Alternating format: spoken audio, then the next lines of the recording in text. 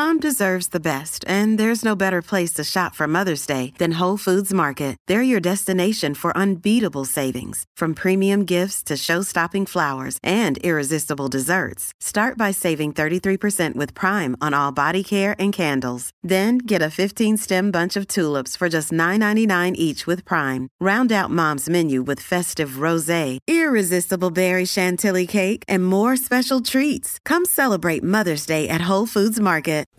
Hello, Postables! You're listening to Deliver Me a Podcast, hosted by Casey, Jess, and me, Cammie. Special thanks to James Jandrish for letting us use his amazing music. Now, sit back, relax, grab a Yoo-Hoo and a stamp collection, and here we go. Hey, Postables! How's it going? Welcome to Deliver Me a Podcast. We are so... Well, 2 out of 3 of us are so... Here you guys go. I brought tissue fell out. Isn't she sweet? So I really wish I had like a prop mop to have with me right now, but I don't.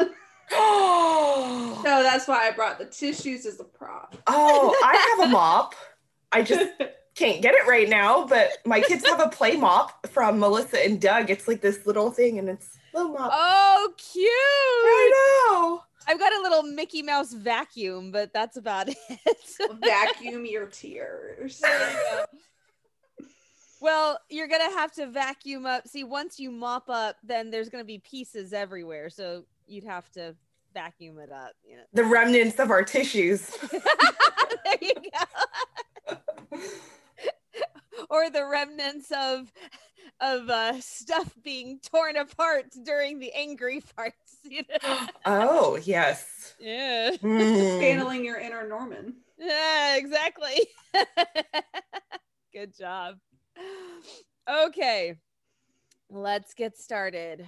We start off with some very disturbing footage of Hurricane Katrina. I still can't quite get over how catastrophic that was. Mm-hmm. You know, because we're talking about a real event now. Yeah. And there have been some real events, 9/11 and The Edge of Forever. And, you know, they've been sprinkled in and out of the episodes and the movies. But, you know, this was an extremely recent one, mm-hmm. comparatively. And we were all, not only were we alive, but we were adults. So we kind of grasped the full thing of the, we kind of grasped the full spectrum of the catastrophe.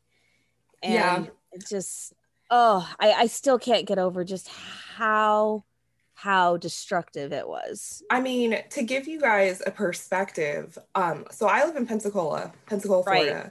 And that is 200 miles from New Orleans, which is about a 3-hour drive without traffic. And we were feeling the effects over here of Katrina. Like, that is how monstrous Katrina truly was. Like, we didn't have school in Florida. Like, it was big. I remember waking up and my mom was like, yep, no school today. And I'm like, okay. And we were just watching, and it was like pouring down rain, and it was so windy. I mean, obviously not as windy as it was in like New Orleans, but I mean, it was still really, really windy.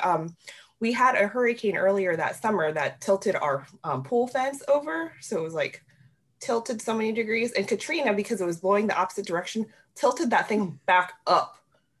Oh my gosh. Like, that is how big Katrina was. It was a big hurricane. How old were you? 15.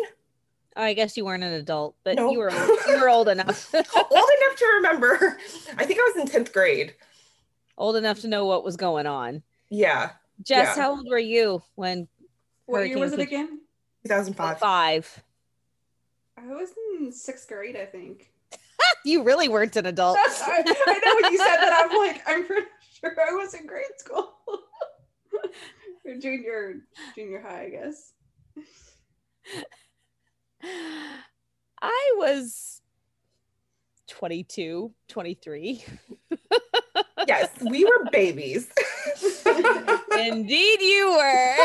Well, I know for us, so back to the hurricane, like for us, we were very nervous because the year before we had Hurricane Ivan, which was just it was a little bit smaller than Hurricane Katrina, but we were still trying to get back to normal life a year later, because Ivan was September 16th, 2004. And then Katrina was August 30th, 2005. Something like that. So, I mean, hurricane devastation is no joke. It's crazy. It's absolutely crazy. Oh my word.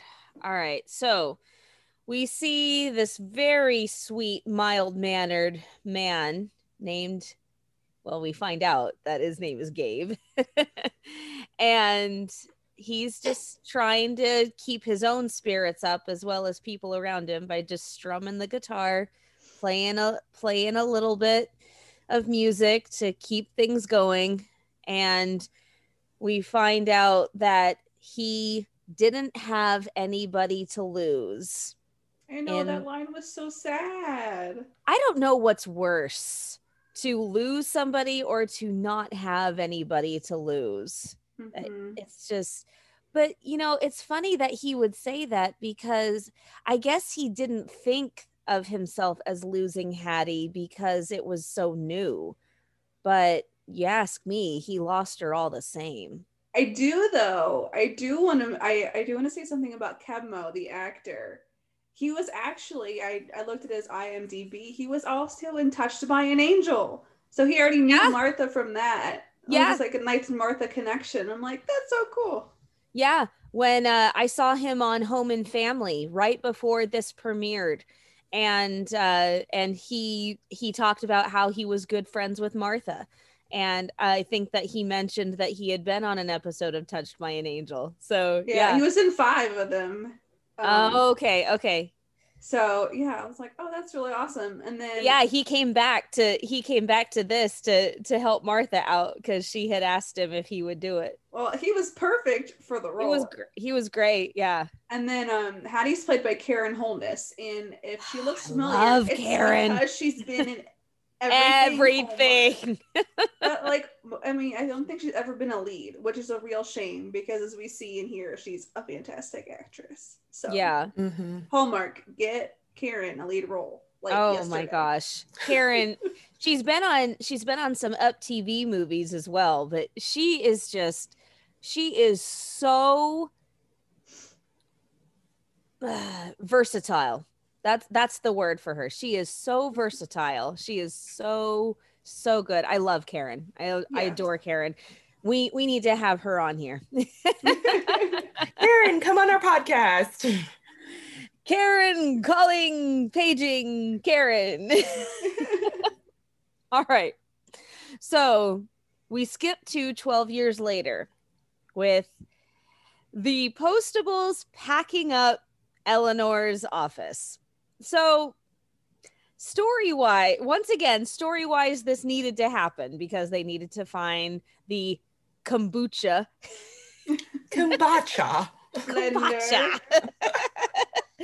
They needed to find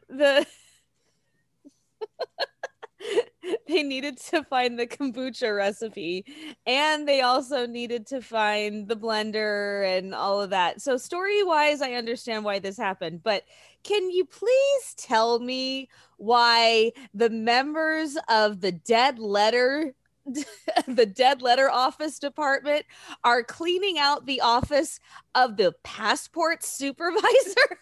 Because she was in Oliver's choir, right? They had that connection, or the church. It was her church. Yeah, that was kind of my assumption. I was kind of like, maybe they got wind of HR going, to pack it up, and Oliver was like, you know what? I was good friends with Eleanor and her family, so I shall pack it up. Crew, let's go. I just think that's funny. That you got the dead letter office packing up passports. They have wide powers of postal discretion. This is part of their job. Right. That explains it all. Okay. So we find a letter that at first Oliver is very irritated with. Gabe, a mile high. Do you guys notice that he did not even put his last name there? He has a last name. Yeah. Yeah, he never put his last name, and that would have made it a whole lot easier to find him if he had put his last name. But yeah, he just said Gabe, a mile high. Maybe, I'm wondering, did they even exchange last names? Maybe not. Yeah. Well, plus he maybe assumed it would get to her and it wouldn't need to be returned to sender. Yeah. So we have a very cute, as Oliver put it, a very cute return address, will they never learn, of Gabe, a mile high. But we find out just a couple minutes later, the postmark is September 5th, 2005. As we get into the letter, we go back to 2005 and we see Hattie's Backstreet Blues. Adorable name for a club. So he had just come in from building some porch steps and he was exhausted. And Hattie says, everybody sings for their supper on Tuesdays or Wednesdays, baby, or something like that. I love how she calls him baby. It's so cute. It's already familiar. She's making herself a permanent fixture in his life with just a few exchanged sentences of conversation. And really showing that Southern hospitality. I would say it's very, very Southern. It's very Southern. It's very Southern. It's very Southern. But she's also, she's showing familiarity. She's showing a mothering instinct without treating him like a child. She's taking care of him because he says, may I please have a ginger ale? That's probably all he could afford. But then she says, are you hungry? So he's hungry like Sunday after church, which we all know there's something about going through church that makes you really, really hungry. We cut back to the DLO and it's just the Postables taking in the letter. And one thing that I love that Shane says is that's the great thing about New Orleans. You can be all kinds of things. One thing that we cannot pass up happening here is Rita and Norman's new pet. A potato. I'm sorry. I just,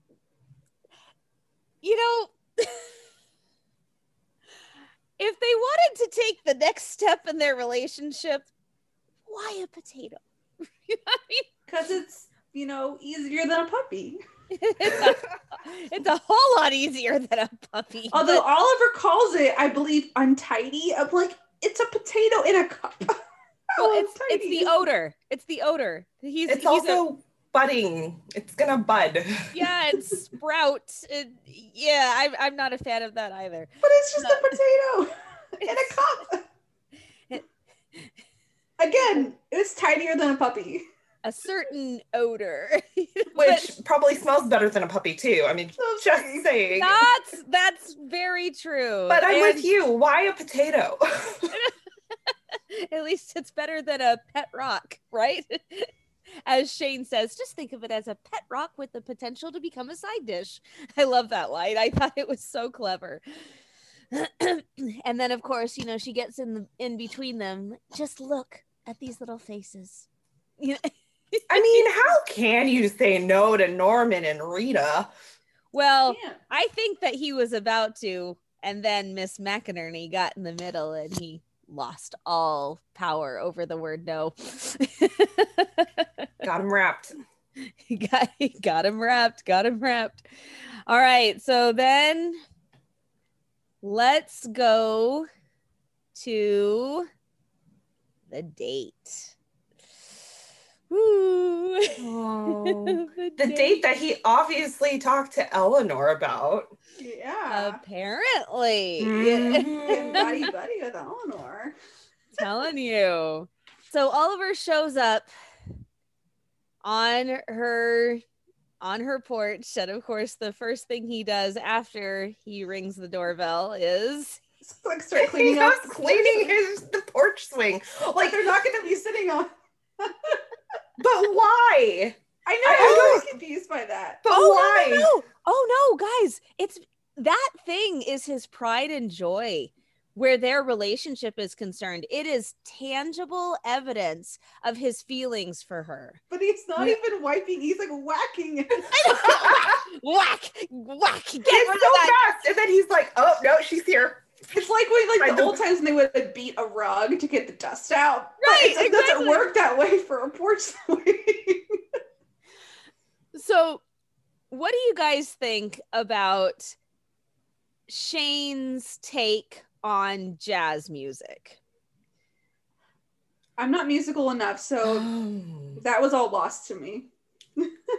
You know, it's interesting because jazz and blues can sound very much Similar? the same.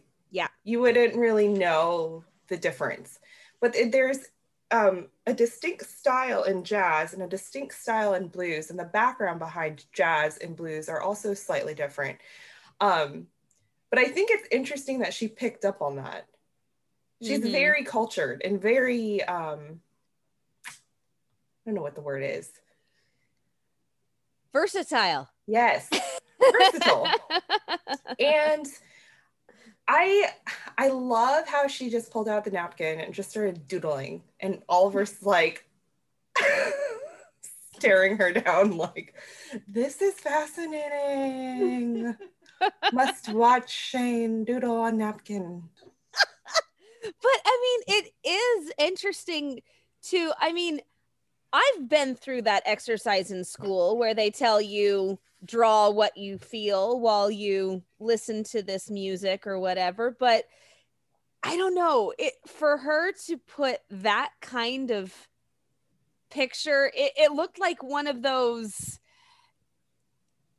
made up machines that we had to design as kids. You know, they would say, draw your design for a machine. It looked like a machine that had broken and was splitting apart with sparks or something like that. I don't know exactly how to describe it, but it was just, it was such an interesting way to visually show what she was feeling, you know. Yeah. And yeah, that was really interesting. And then they missed their reservation at Montaldo's, which kind of is, for me, that was a little frustrating because Montaldo's had been such a disaster the first time.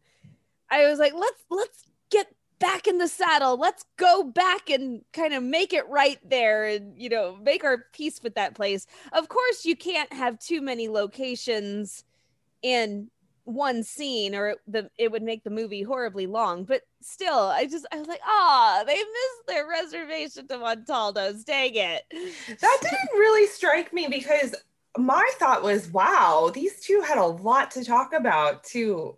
That they couldn't even keep track of the time. That and it's a good sign. Dinner. It's a good sign. Well, they can order food at the E Flat Lounge, which is a good thing.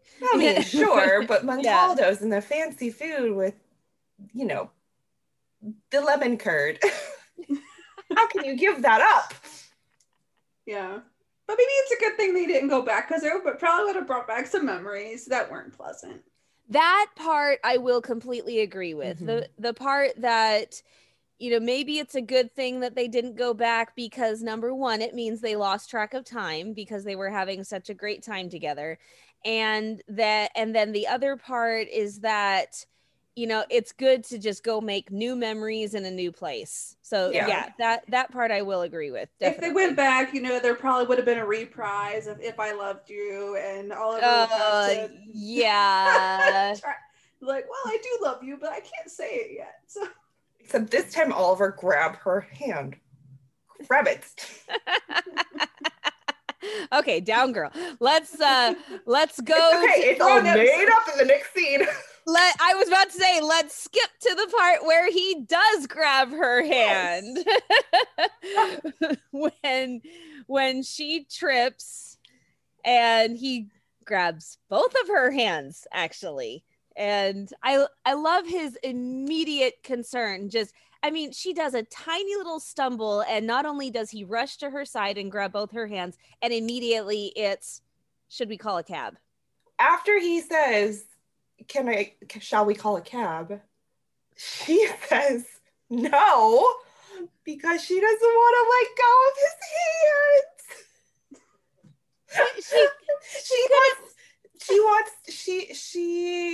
She is making it known that she is totally okay with them taking that next step.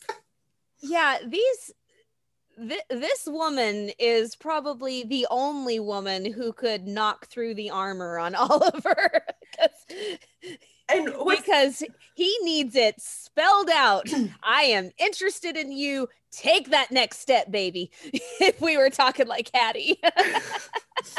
And I think, it's interesting with Shane and Oliver, because Shane, with Oliver being so formal and very old-fashioned, it's usually the man that leads the relationship, right? Right. But when it comes to Shane, he is totally okay with her giving him signals like, yes, he's too please insecure hold my because hand. of his whole Holly thing. Yeah, and he needs that. He needs somebody to be a little more forward with him and a little more obvious, because apparently these last 100 movies, when Shane is not as obvious, there are a lot of miscommunications and such, and there's a lot of back and forth with these two. So I feel like at this point, Shane has really learned Oliver, and she knows exactly what he needs in order to take that next step. Because I guarantee you, if she didn't tell him, but then I'd have to let go, batting of the eyelashes, he would have been like, no, let's take a cab.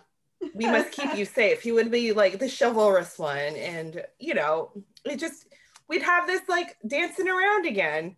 But this is exactly what we need to lead up to the next scene.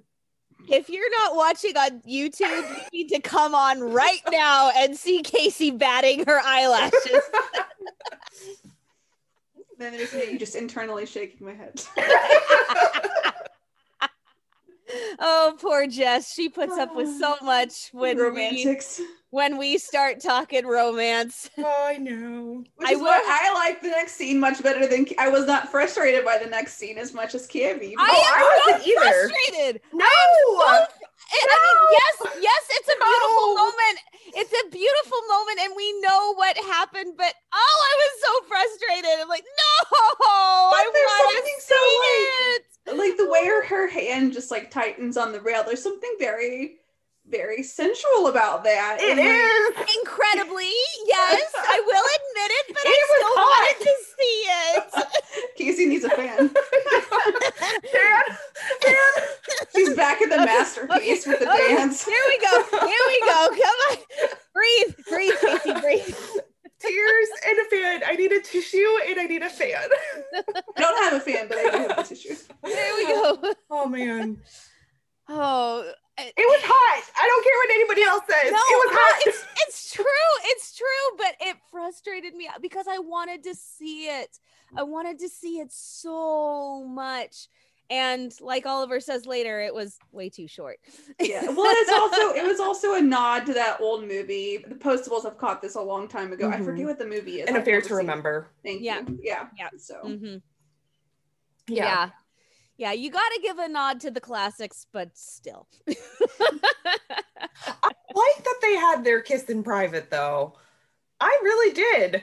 I was so taken. Now I've never seen An Affair to Remember. But the music, the mood, the hand on the rail, everything about it was wow. I feel, and here's the thing too, this relationship, yes, we've waited so long for them to finally establish that they are more than a thing, more than friends, whatever. But with Oliver being so formal and very old-fashioned, and just these two at odds finally coming together, I just felt like it was appropriate for their first kiss to be an off-screen kiss. I don't know, there was just something about it that just made me go, oh, bring on the fans. Holy cow. I didn't say it wasn't good cinematically. I just was frustrated because I wanted to see it. I don't care either way. I mean, I'm with Jess. I thought it was, I mean, everything aside, I was more than okay to see their kiss off, like through her hand. Through her hand. Is that a thing? And well, no matter how gleeful or giddy or hot we all feel at that point, it all comes crashing down when we hear the squeaking porch swing and somebody shows up. Oh, hey, Steve. Yeah, I do have to say, good on you, Shane, because can we speak privately? No. Yeah.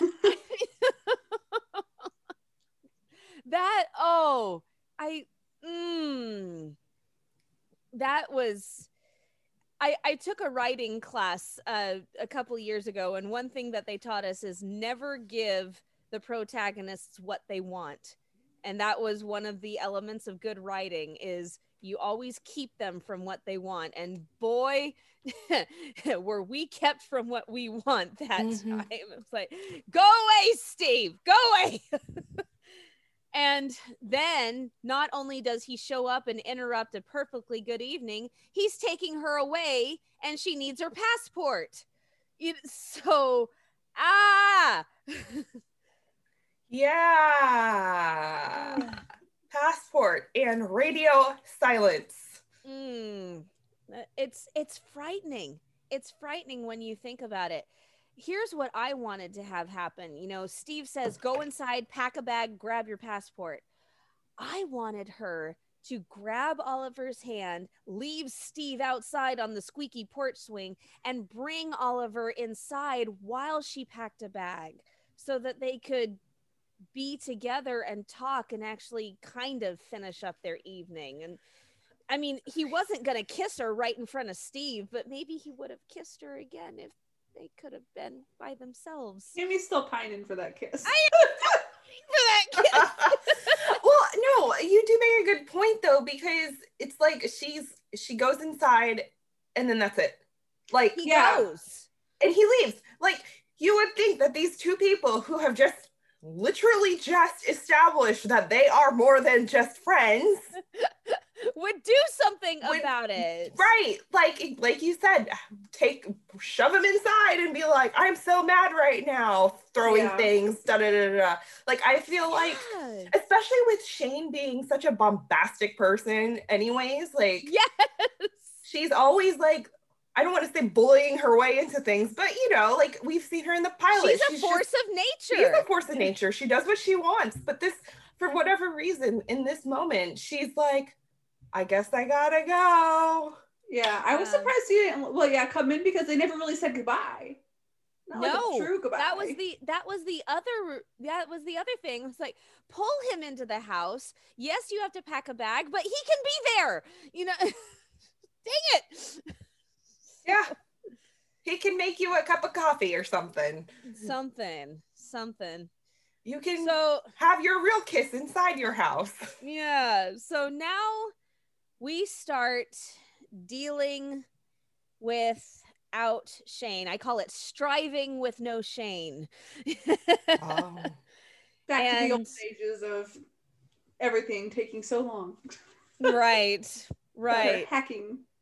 So here's one interesting thing that I find really, really odd is all of the things that Oliver does to keep busy, except for playing poker, everything has something to do with Shane. Mm-hmm. And I think poker is the way to get him distracted to stop thinking about Shane. Of course, it doesn't work because the conversations are always brought back whenever they're having their poker night. But oiling the swing, Shane. Cutting back the roses, Shane. Finding Gabe and Hattie, he made a promise, Shane. He moved her desk, Shane. Perfecting the kombucha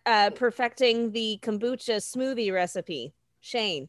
Everything had something to do with her while he was trying to stay busy to not deal with the fact that she was gone. Yeah.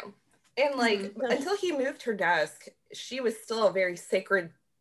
She had a sacred place in the DLO. Yeah, he was clearing off her desk or dusting it or something. Yes, Norman, he puts that bin on top of her desk and they're talking, and he's just subconsciously picks it up and then straightens out her iPad holder and then takes it away. And Rita and Norman are like, oh. Their faces are so fallen. They do not know what to do. Oh, and the sigh, that one sigh when Norman and Rita are like talking about, stuff or whatever. And then you hear Oliver go, oh. I know. And they're like, oh, we've never seen Oliver like this before. So at least not since Shane. I know. So Ramon to the rescue. we need to make that a shirt. Ramon to the rescue. Put him in a Zorro outfit or something. It fits,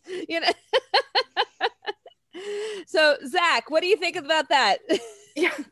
Do you like that idea? Putting Ramon in a Zorro outfit and doing Ramon to the rescue. Yeah, that would be something. That would be something. So he has recently purchased the Mailbox Grill, and he thinks that what Oliver needs are the 3 P's. Pasión, which we all know is very rampant in Ramon. Patole, and poker. I love the way he says it. Poker. I love the way Rita's like, I love poker. Oh my gosh. I never, ever would have pegged Rita. I would have pegged her for being really good at it, but I never would have pegged Rita for being really good at poker. And just how she all of a sudden, her voice goes from up here to like, poker. She gets poker. Real serious about poker. And Norman's just like, what? Who are you? So while they're at poker night, this is, Ramon is very much the comic relief. He's very much there to get in the way, especially with Norman and Rita. But there are so many times when the character of Ramon really shows his usefulness. And this is one of the big times. Not only is he getting Oliver distracted by offering poker night, but he said, whatever happened to that man, Gabriel? And they said, oh, we've tried everything. We've tried this. We've tried this. We've tried this. Have you tried music? Music? Oh, no. Great idea, Ramon.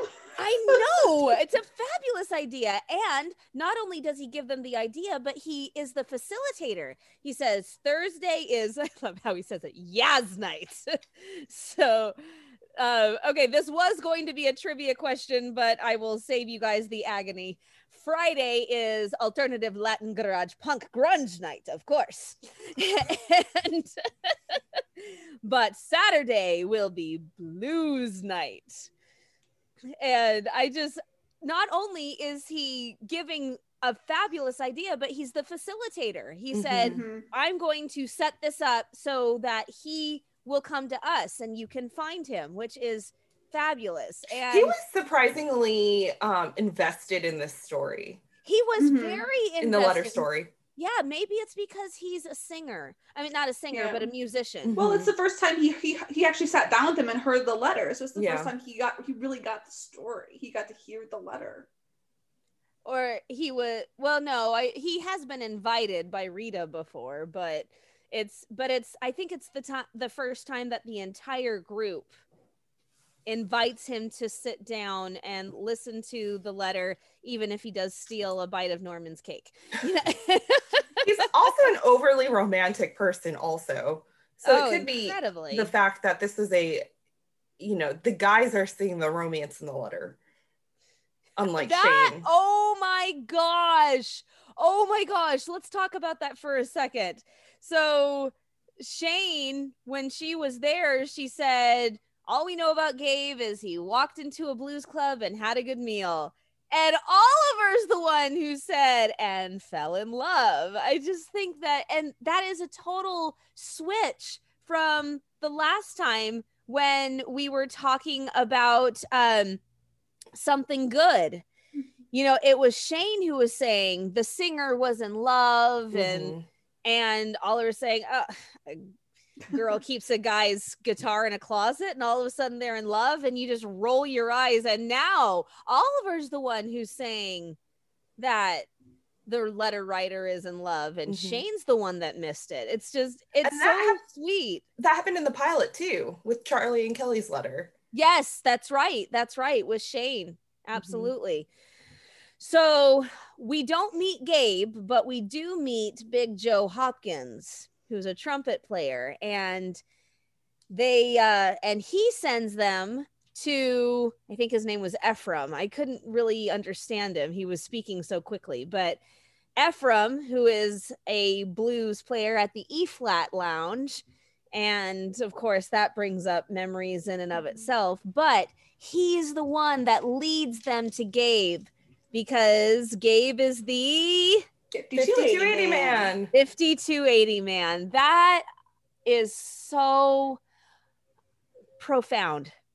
I mean, there's no other, it doesn't really seem like something that would be considered profound, but I think it is so profound given what we learn about how Gabe is always trying to get to higher ground. And it's just, it is so it's like profound. The connections, like it all goes back to like the original conversation with Hattie. They talked about higher ground. She talked about feeling like a mile high when she would go up somewhere and thank God for all her blessings. And it's like everything is connected. It's very, very good writing, Martha. They find him. Finally, they find him. And I love the song he's singing. It's God trying to get your attention. It's so fitting. It's so fitting with all the things that have been happening to them and all the things that have been happening to him. You know, it's maybe God's trying to get your attention. And so now they are even more determined to find Hattie. Or find out what happened to Hattie. Because right now they presume she's dead. Yeah, which is, and you feel really bad for Oliver because he's trying to tell him, like, so the thing is, and like you could tell he's gonna say it, Hattie is presumed not alive, but he cannot say it. He cannot say it out loud. Not after that man has been there at that same place every week for 12 years. He can't say it. I couldn't say it. No. There is no way that I could say it. Man. And what's really interesting too about this is that Oliver is the one who's like, it's like, we're still gonna try to find Hattie, even though they've already done their role. They've returned to sender, because that's what they were supposed to do at that point, was return to sender. They finished what they're supposed to do. And so it's a callback to when Shane did the same thing for Phoebe. They delivered the letter to Phoebe, but then they went back to try to find the sender of the letter. So it's like the opposite, I guess. They're going back to the recipient. But I was like, that's a really nice callback and a role reversal for Shane and Oliver. Yeah. Definitely. Can we just mention really fast how the Postables or at least Oliver, he's done a lot of like all-nighters because oh my god, they're the same outfit that they were the night before at the at the blues night. They are pulling, especially Oliver, like you said, they are pulling so many all-nighters in this movie. Oliver pulls he pulls a minimum of 2, and I think it's more like 3 or 4 that he pulls. It's just, it's terrible. So let's talk about Joe for a second. Joe is, of course, laid back, easygoing one, but with a lot of very valuable wisdom. And my favorite words of wisdom that he gives to Oliver, because he's worried about Shane and is she coming back, and Oliver's holding on to, well, given our last date, I don't think she's going to stay away. And okay, you need to stop banking on that, son. You know? And he says, one kiss doesn't make a contract, which I find is so reminiscent of previous episodes when the stamp is the smallest contract. I never thought about it until I heard it this time around. I went, oh my gosh. Are we talking about, are we kind of doing a nod to a stamp is the smallest contract, but one kiss doesn't make a contract? You know, and I just think it's very interesting how he's encouraging him to keep moving forward and to keep trying. And that's the reason, I have no doubt in my mind, that his conversation with his dad is what prompts him to fly to Langley. See, I thought it was his conversation with Norman that prompted him to fly to Langley. Yes, I agree with you on that, but I think that that's what started it. I think that the conversation with dad is what kind of began the motivation, and then the conversation with Norman kind of puts the final stamp on it. Okay, I'm going. That's my view. Yeah. I mean, I agree. One kiss doesn't make a contract, but I was kind of like,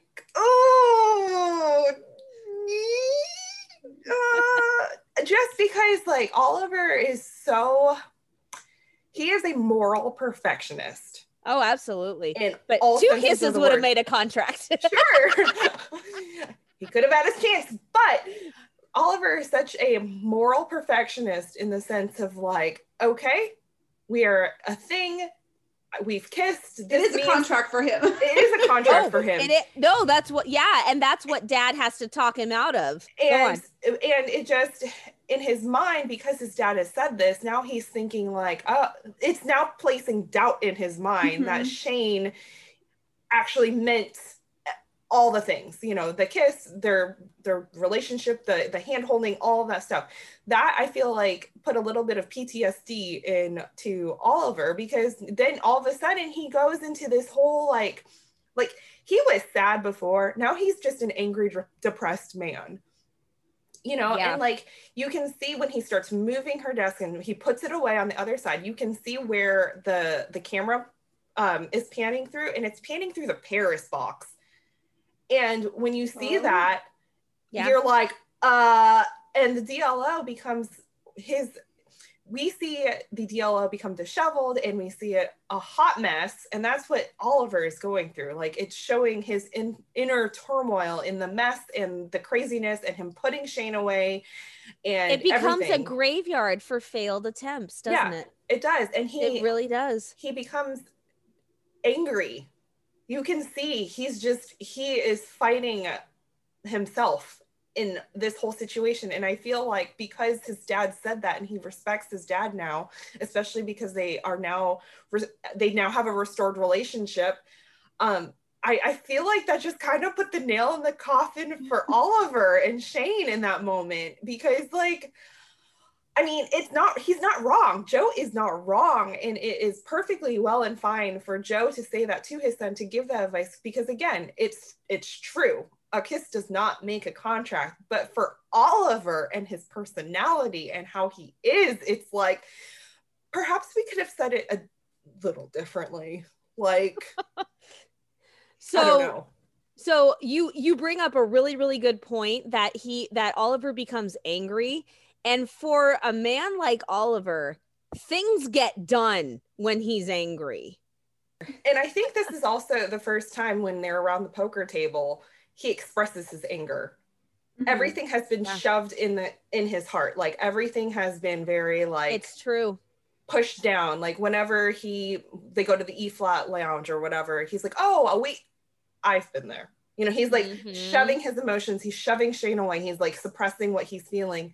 But then in this moment, when they're talking about Gabe and Hattie and, you know, all of this stuff, he says, no man should wait for someone to come around. Like, and you're like, ooh, that's like a sick burn right there. And then he's like, excuse me, and leaves. And you're like, he's angry. And sometimes people who are just like solemnly angry are scarier than people who just have an outburst. Yeah, it's true, because you never know when they're gonna have that outburst and how much is going to build up. And Norman has become so good at diplomacy. He sees through Oliver. He gets to the heart of the matter, and it just shows us how much he's grown. I mean, he's the one who leaves the table. I mean, Norman was kind of clueless in many ways at the beginning of the series. And he's really become intuitive, and he picks up on that. And he also leaves the highest poker hand on the table, a royal flush. My gosh. I'm out too. I don't know much about being like, you know what this is, right? I don't know much about poker, but I know that's good. It's the highest hand. It's the royal flush. He could have won the hand. He could have won a ton of money, or at least a ton of chips that night. Yeah. But yeah, no, I completely agree with you on Norman, because he is never the one to be forward. I think the last time we saw him being forward with a situation was with Phoebe. But he had that connection with Phoebe because she didn't have parents at that moment. Her mom was presumed dead. Norman had been orphaned as a young child. He was bullied as a young child. Phoebe was getting bullied. So you had that connection there. With Oliver and Norman, it's very much a big brother, little brother relationship, with Norman being the little brother. Norman's always asking Oliver, like, what can I do next? Oh, sure, I'll do that for you. Oh, sure, I'll go here for you. I'll do this. Or getting the advice from Oliver, like with the raft conversation, getting things like that. Always getting the advice. And then in this moment, Norman calls Oliver out, which is big. First of all, little brothers don't call out big brothers, like, unless the situation calls for it. And that situation definitely called for it. Second of all, he is an employee of Oliver. Employees don't call their bosses out.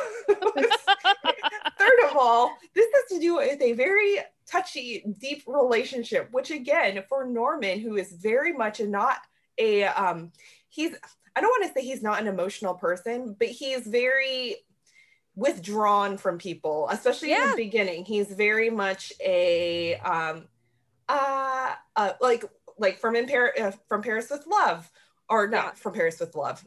It was one of the earlier movies. I can't remember exactly which one at this point, but basically they were like, "We're so sorry, Oliver." It was for Paris with Love. They're looking at the mailbox shoot. Yeah. Oh yeah. Norman's like, "I guess I'm sorry too." Yeah. And they're like, yes, you're sorry. Like, be emotional. But, you know, for Norman, he embodies that big brotherhood, and he says exactly what Oliver needs to hear, which is, you know, waiting for your mom to come back, and waiting for Holly to come back, and waiting for, he says, your wife to come back, and waiting for Shane to come back. And it's like, you're putting everything out there into words that Oliver is suppressing right now. And he needs these things to come up because he needs to do something about it. And he's the one who reminds Oliver, you and I have a whole lot more to hope for than Gabe. And he's the one that's singing. It's beautiful. And then Norman says he has a secret, a good one, because the bad ones hurt his heart, but he's got a good one. But we have to wait to hear what that secret is, even though we all know what it is. But it's still cute that they leave us hanging in some form. And Oliver does fly to Langley to account for an employee who has been gone for 3 months without paperwork. Which is a very valid point from a supervisor's standpoint. It is. Incredibly valid, but incredibly false for his reasons. But I mean, if you're going to get in legitimately, you need a legitimate excuse. And absolutely. If an employee has been gone for 3 months without any paperwork and you've been covering for her, regardless of what your relationship with her is or not, we still need some paperwork, which, by the way, is a little confusing as to why she didn't have any paperwork to begin with. Yeah. Like, that is true. It's such a covert mission, I guess. They couldn't show her as being away, I guess. I mean, yeah, but I think it's so funny that I would either like the paperwork or I'd like my employee back. I'm like, I think you want your employee back more. So, she's critical to the mission. Oh, I'll bet she is. You know, whoa, Oliver's getting sarcastic. You know, that means watch out, everybody. He's pretty salty in this whole scene. He is salty. He is a pillar of salt. Oh my goodness. Especially when he sees somebody walking toward him. I have a lot of mixed emotions about that entire exchange. Okay, so give it to us. Come on. Well, like at first it's fine, I think. I'm trying to remember exactly like the whole wordplay, but I totally get Oliver, but in some reasons he's being a little petty because in a truly covert mission, yes, you're going to have a phone. Oh, that's yeah. a work phone. And you're not going to be allowed to have contact. And so for some reason, I feel bad for Shane because she's trying to explain it to him and he's just acting like she's been lying. But at the same time, I get it. Like he's upset. He's hurting. You know, he's gone through this waiting game before. With Shane is very innocent in all of this. You know, just she goes and does what she told. Yeah, she goes and she does what she's told. She's following the rules of the mission. She does a lot of Steve says, and like that's very childlike of her. Not childish, but she's relying very heavily she puts a lot of trust in Steve. Mm-hmm. Yes, she relies very heavily on what Steve says. Some misplaced trust. What I'm doing is very important. That's what Steve says. Are you 10? Yeah, but when you're in, yeah, go ahead. Yeah, I think you're gonna say what I'm saying. Well, no, I mean, but for Shane, and we know this from the pilot, Shane has always been a rule follower up until the point that her father passed away. Right.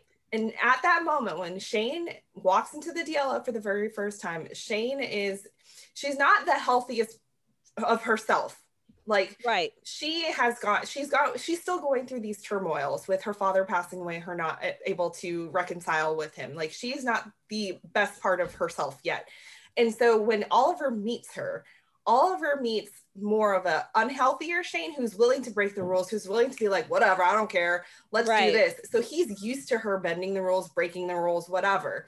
Shane has now grown up a lot in this series so far, and she has now become the healthiest part of herself because she even admits to him like hacking, and he's like, you're not gonna, don't say anything that you're gonna have to say in court. And she's like, okay. Old Shane would have been like, you know what, it's fine, we got this, we've done this multiple times before. But now she's like, okay, that's fine. So because work is a very much a pride and joy for Shane, she's the healthiest part of herself, so she is going to follow the rules. She is going to abide by what Steve says, especially because they had a previous relationship and they've known each other for many, many years, obviously, at this point. Yeah. So she has no reason to doubt Shane or to doubt Steve. Now, Oliver, because he's seen her through all these things, he's seen her break the rules. In his mind, he's like, you've broken rules before. Why are you not breaking the rules now? Yeah, and it's almost like he doesn't quite grasp it. He might know it in his heart, but he just doesn't, he can't grasp it, especially with his lack of technology, because he doesn't get the fact that, like, you can have a work only phone. Yeah. Like that's a thing. Burner phones are not always the answer.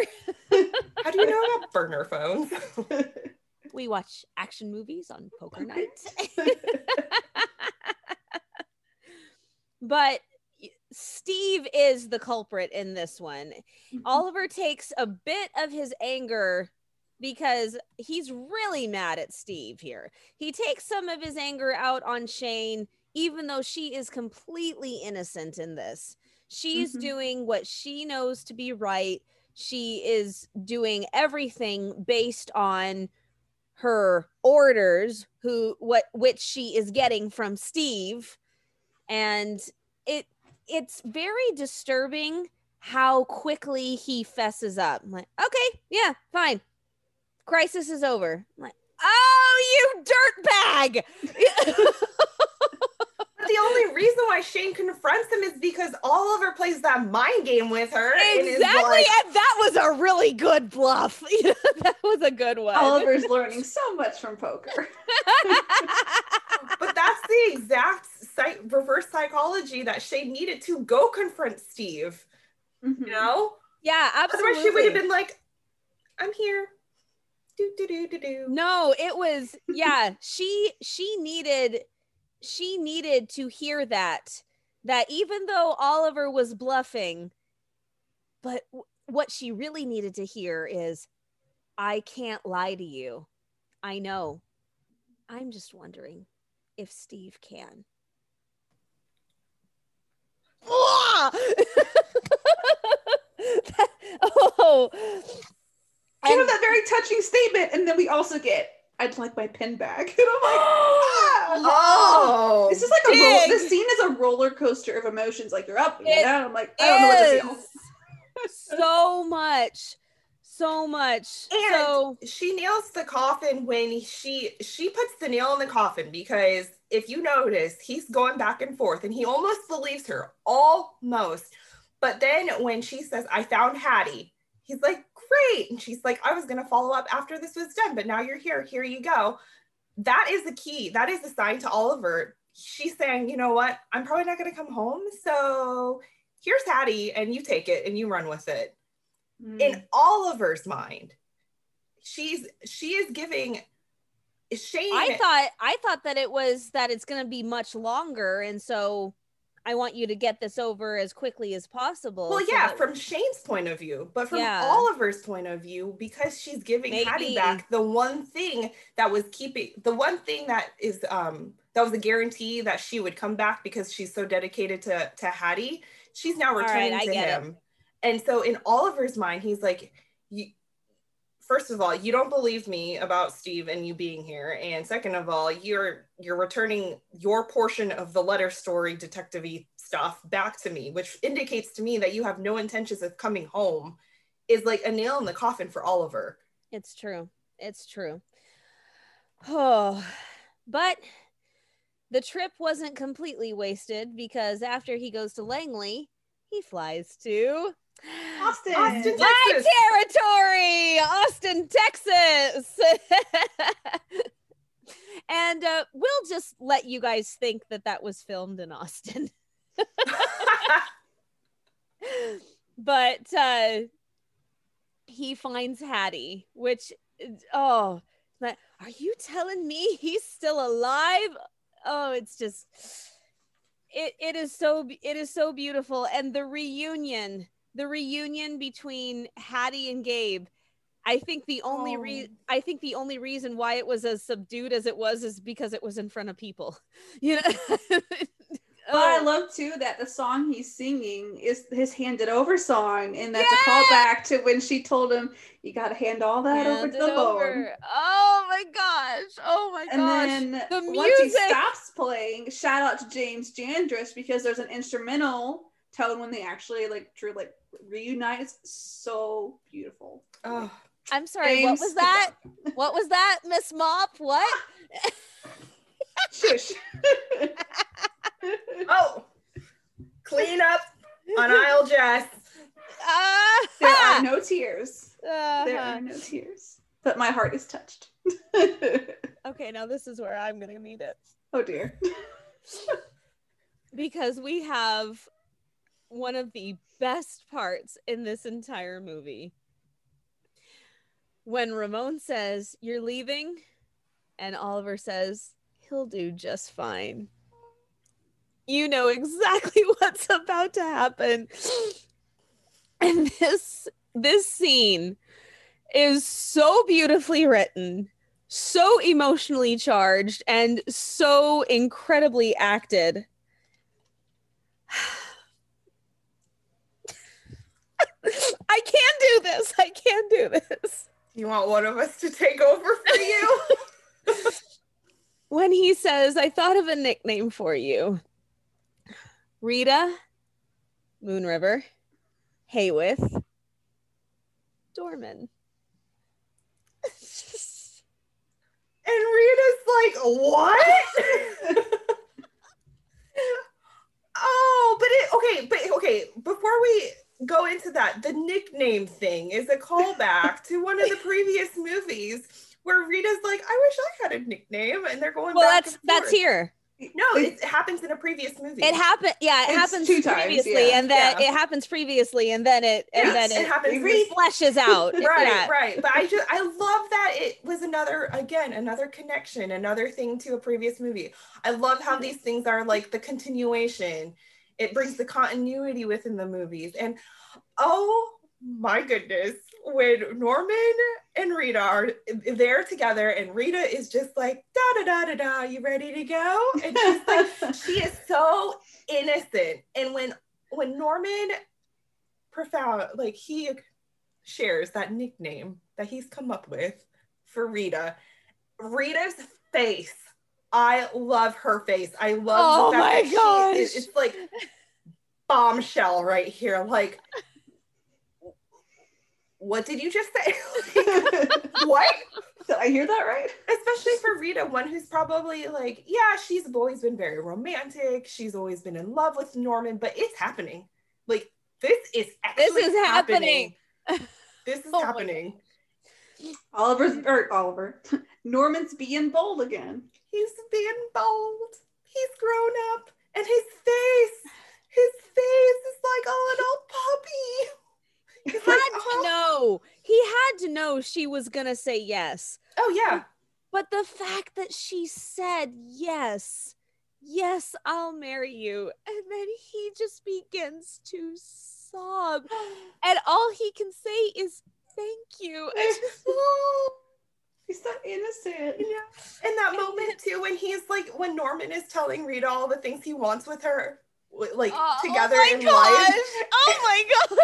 I love the sweetest thing. It is. It's so sweet. And I just love how Martha writes it, because it's such an emotionally charged moment, and everyone, like, we're all sobbing here, but then he's also like, he's totally Norman. Yeah, he's totally Norman, because then he talked about potatoes, and then he's talking about children. He's like, I'm talking about children, not potatoes. I love that line. And you're like, I'm talking about children now. It's so like, Norman. Yeah, I got that. It's so Norman. On the floor. Oh, the scooting on the floor, and him saying, "I don't think I'll make you as happy as you'll make me, but I'm gonna try every day for the rest of my life." It's just, oh my gosh. Okay, you guys also know that I have a thing with saying "I love you too." It's kind of like an afterthought. Like it's a copycat thing. Yeah. And so when they do the knee scoot to give the hug, and he says, "I love you," and she says, "I love you so much," and I went, "There's no two." Yes. And then of course, Big Brother is outside overhearing all of the boisterous happiness, and he's just quietly saying, "He did it. He did it." And I love that when they start squealing and screaming, Norman and Rita, because like we had the very quiet, like, "I love yous," and like that very romantic moment, but then all of a sudden, like, they stand back up and they're like, they're Norman and Rita. Yes, they very much are themselves. And they start like they're just squealing, and they're like, we're getting married to each other. To each other. I love that. And I love how he picks her up, just swings her around, and they have that kiss. And it's just, it's like so perfect for these two characters who've come so far since the pilot. You had Norman and Rita, who were constantly like, we have these really big crushes on each other, but like Norman's like, must not look at Rita. All we can do is bang into each other. Like, all like, yeah. And then there's Rita that's always like, hi, Norman. And then like 6 inches apart, you know, they're very much like, we don't know how to become a thing, but now they've really become a couple that are their hearts are knit together. That's a really good way of putting it. So let's do some more knitting. Oliver's walking around all night again. Because he never sleeps. And I think he must have walked most of the day because it looks to be late afternoon, early evening when he finally goes back to the DLO. And yeah, well, he sees Gabe on the way in Hattie, so it was Sunday morning. Or maybe not Sunday morning. Maybe they just went there together. I think they just went there, but yeah, and then we see something very familiar that had been moved, and then he turns around and he sees a coat on the coat rack that does not usually go there. And he also walks through different doors. Usually he walks through the doors out in the back. This one he walks in through the doors through like closer to the mailboxes, if you notice. I did not. Yeah. Normally Oliver, so like there are 2 entries to the DLO. Okay. There's the one in the very back, like where you can see Oliver's desk and you can see straight back this way. Okay. And then you have the other that came in that way. If he came in that way, he would have seen her immediately. But he came in through the side entry. Because if you notice, he goes to the fridge, he grabs the Yoo-hoo, then he starts walking again, and then he's at this moment where he sees desk, coat, chair. And we have the turning around to reveal someone who has been gone for over 3 months. And it's a very familiar scene of someone turning around who had been gone for a very long time. Very long time. Cares of love, Miss Holly. So the first thing of all the things that she could say to him, she talks about the kombucha recipe. Oh my gosh, I just did it! I didn't know if that was intentional. I was like, should I correct you? So of all things that she could talk to him about, she talks about the kombucha recipe, the roses, and the desk. And I love how all 3 of those things, it's digs, it's fishing for information, it's getting him to talk, because the only way that he's going to be able to get past all this is by talking business first. And then Steve says once again but this time she uses it as a dig. It's I know. I don't care what Steve says anymore, but I'm going to use this as ammo. I know, but it's still, it brings back the Steve says, like, oh my gosh, Steve's been misleading her this whole time. Yet Steve says, but Steve is right in that Steve Oliver does not always say what he means.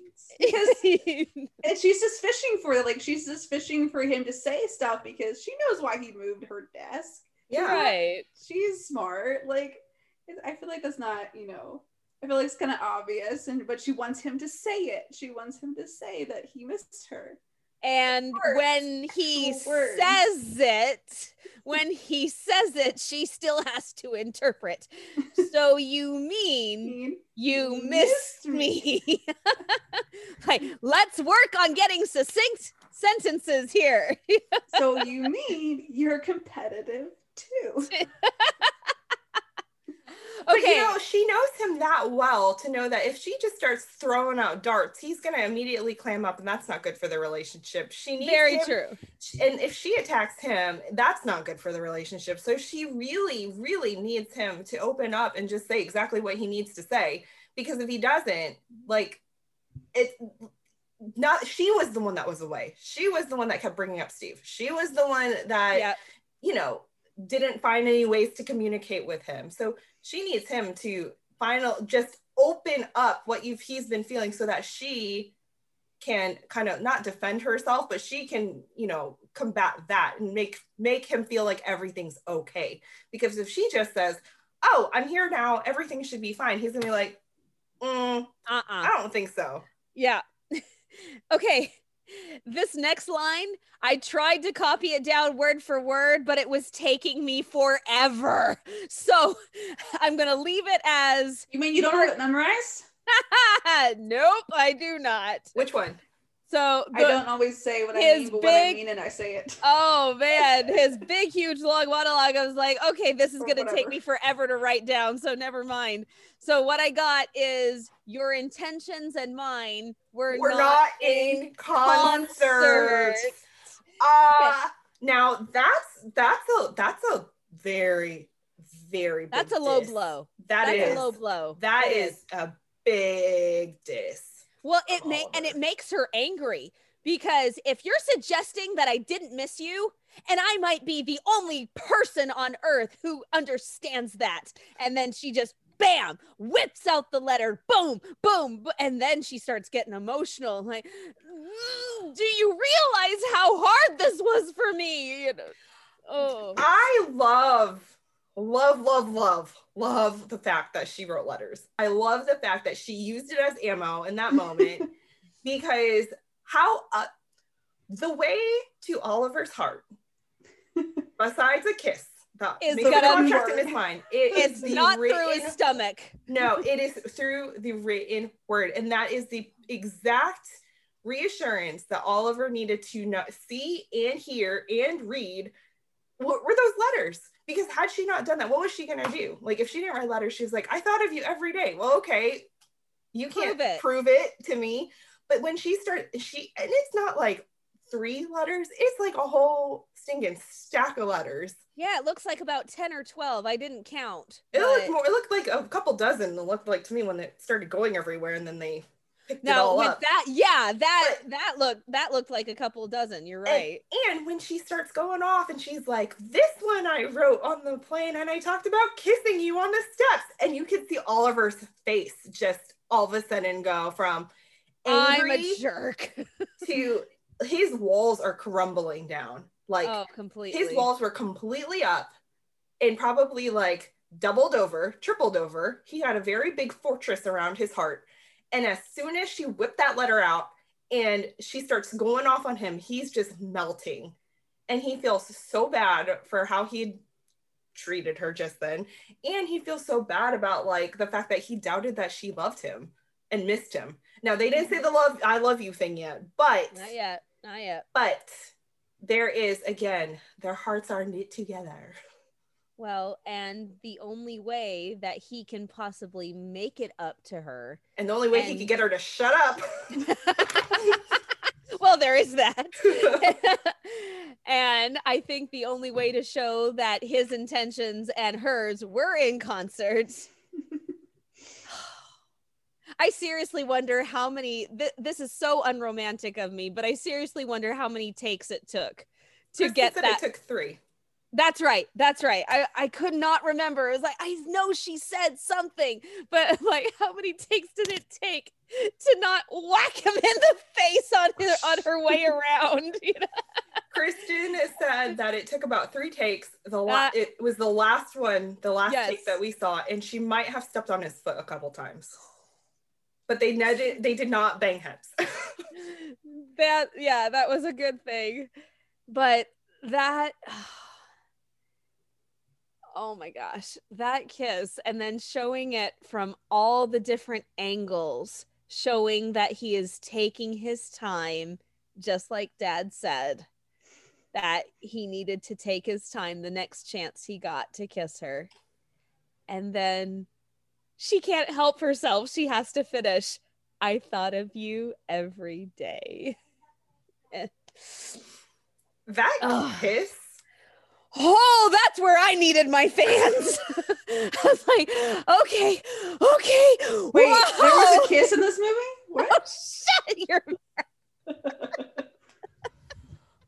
But I'm not gonna lie, I've seen a good fair share of kisses in movies, but this That's a pretty good one. This one ranks very, very high. Very high. Very high. I mean, you have the anger, you have the frustration, you have the tension built up. All of a sudden, you have the pull, the spin, the kiss, and then it's like a kiss. Like a real kiss. It's a kiss. Oh man. Like, I don't know if there's another movie that has a kiss as romantically built up and played out like that. Because are we talking movies, or are we talking TV shows as well? Television, anything that you put and see on your television. I mean, I don't know. I can think of a few that come pretty dang close, and I can think of several scenes where I've melted completely into the ground. But that is definitely one that has all the elements, checks all the boxes, and yeah, leaves you feeling a little warm. Bring on the fans. Well, and then to follow it up, what does he bring out? He brings out the napkin, which shows that she has been with him that entire time. And then what a line to say after, how have you been? After a kiss like that, how have you been? But of course it was a much deeper how have you been. Mm-hmm. And she said exactly what he needed to hear. Lonely. It's amazing how much can be said with one word, because the napkin showed that she had been with him the whole time, and lonely showed even more than I thought of you every day. The fact that she had been lonely showed that he had never left her that entire time. And what do we do now? I so thought he was going to propose right then and there. I know that's what I was supposed to think, but I'm like, he's going down. Oh, he's picking up the letters. Just flabbergasted. Because I was like, wait, she literally just came back. Like, what? Why not? I was like, wait. I thought it was completely out of character for him to do something so off the cuff, but I really thought he was going to do it. And then I'm going to make you the perfect kombucha smoothie. I'm like, oh, he's not proposing. Okay. When he says, I'm going to make you, I was like, and he pauses, I was like, you're going to make her your wife. Your wife? And yes, my voice is getting higher because of the shock factor. I mean, like, I just come down from this whole romantic scene and this kiss, and then he gets down on one knee, and then, like, why am I talking up here? And then he just this kombucha recipe, and I'm like, wait, what? Wait, my emotions right now are just very much turned around. Down. And you are going to read me all of your letters. That could take all night. Good. Oh! Wink. Oh, man. Oh, so amazing. So beautiful. Okay. We got to hurry through the trivia. All right. Number 1. Name 2 of the nicknames that Norman thought of for Rita. Reese and Riri. Oh, wow, you guys said the same one. Very good. Reeser. Reedster and Reeds Meats. Yes, Reeds Meats. All right. Number 2. What was the name of the woman that Gabe met in Louisiana? Ooh, in the shelter? I don't remember. Mary Jo. Not I don't even know. Close. Violet. Oh. Violet. Okay, number 3. What was the name of the dish that involved patole that Ramon thought of in the mailbox grill?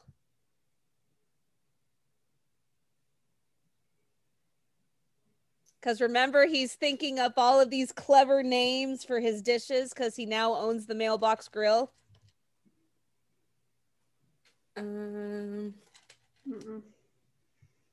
Priority mail patole. Priority mail patole. Okay, what am I on for? Yes. Number 4. How many churches are there in Denver? 7,000. Wow, that's a lot of churches, Jess. I don't. 1,726. Nope, that's closer. 1,057 is what. Is what they said. I knew there was a 1,000. I knew there was a 7 in there somewhere. Well, you got the 1 and the 7. Okay. Final one. What is Joe's name for Steve? What is Joe's name for Steve? Skunk? Huh? No, not a skunk. This No, is the that's wrong One TV Calls. show. One Calls the Heart, Casey. One calls. A snake? No, it's he says something. Jess, anything? I don't know it. Mr. Security? Mr. National Security. National Security. Okay. Mr. National Security. And then he said, and then of course he says, I think in a way maybe he is a fertilizer salesman. Fertilizer salesman. That was what I was thinking of too. No, that wasn't Joe's name for Steve, but he said, I think he's also a fertilizer salesman. All right.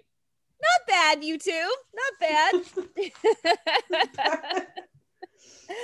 All right, Postables. Thank you so much for joining us. We will be back for an even more in-depth look at this wonderful movie of ours next week. See you then. Bye. Bye. Thank you so much for joining us on today's episode. For more juicy details and to hear what's coming up, don't forget to follow us on Twitter at DeliverMeAPod and on Instagram at DeliverMeAPodcast. And please check out our merch store for tons of Postables inspired merchandise to enhance your fandom. See you next week.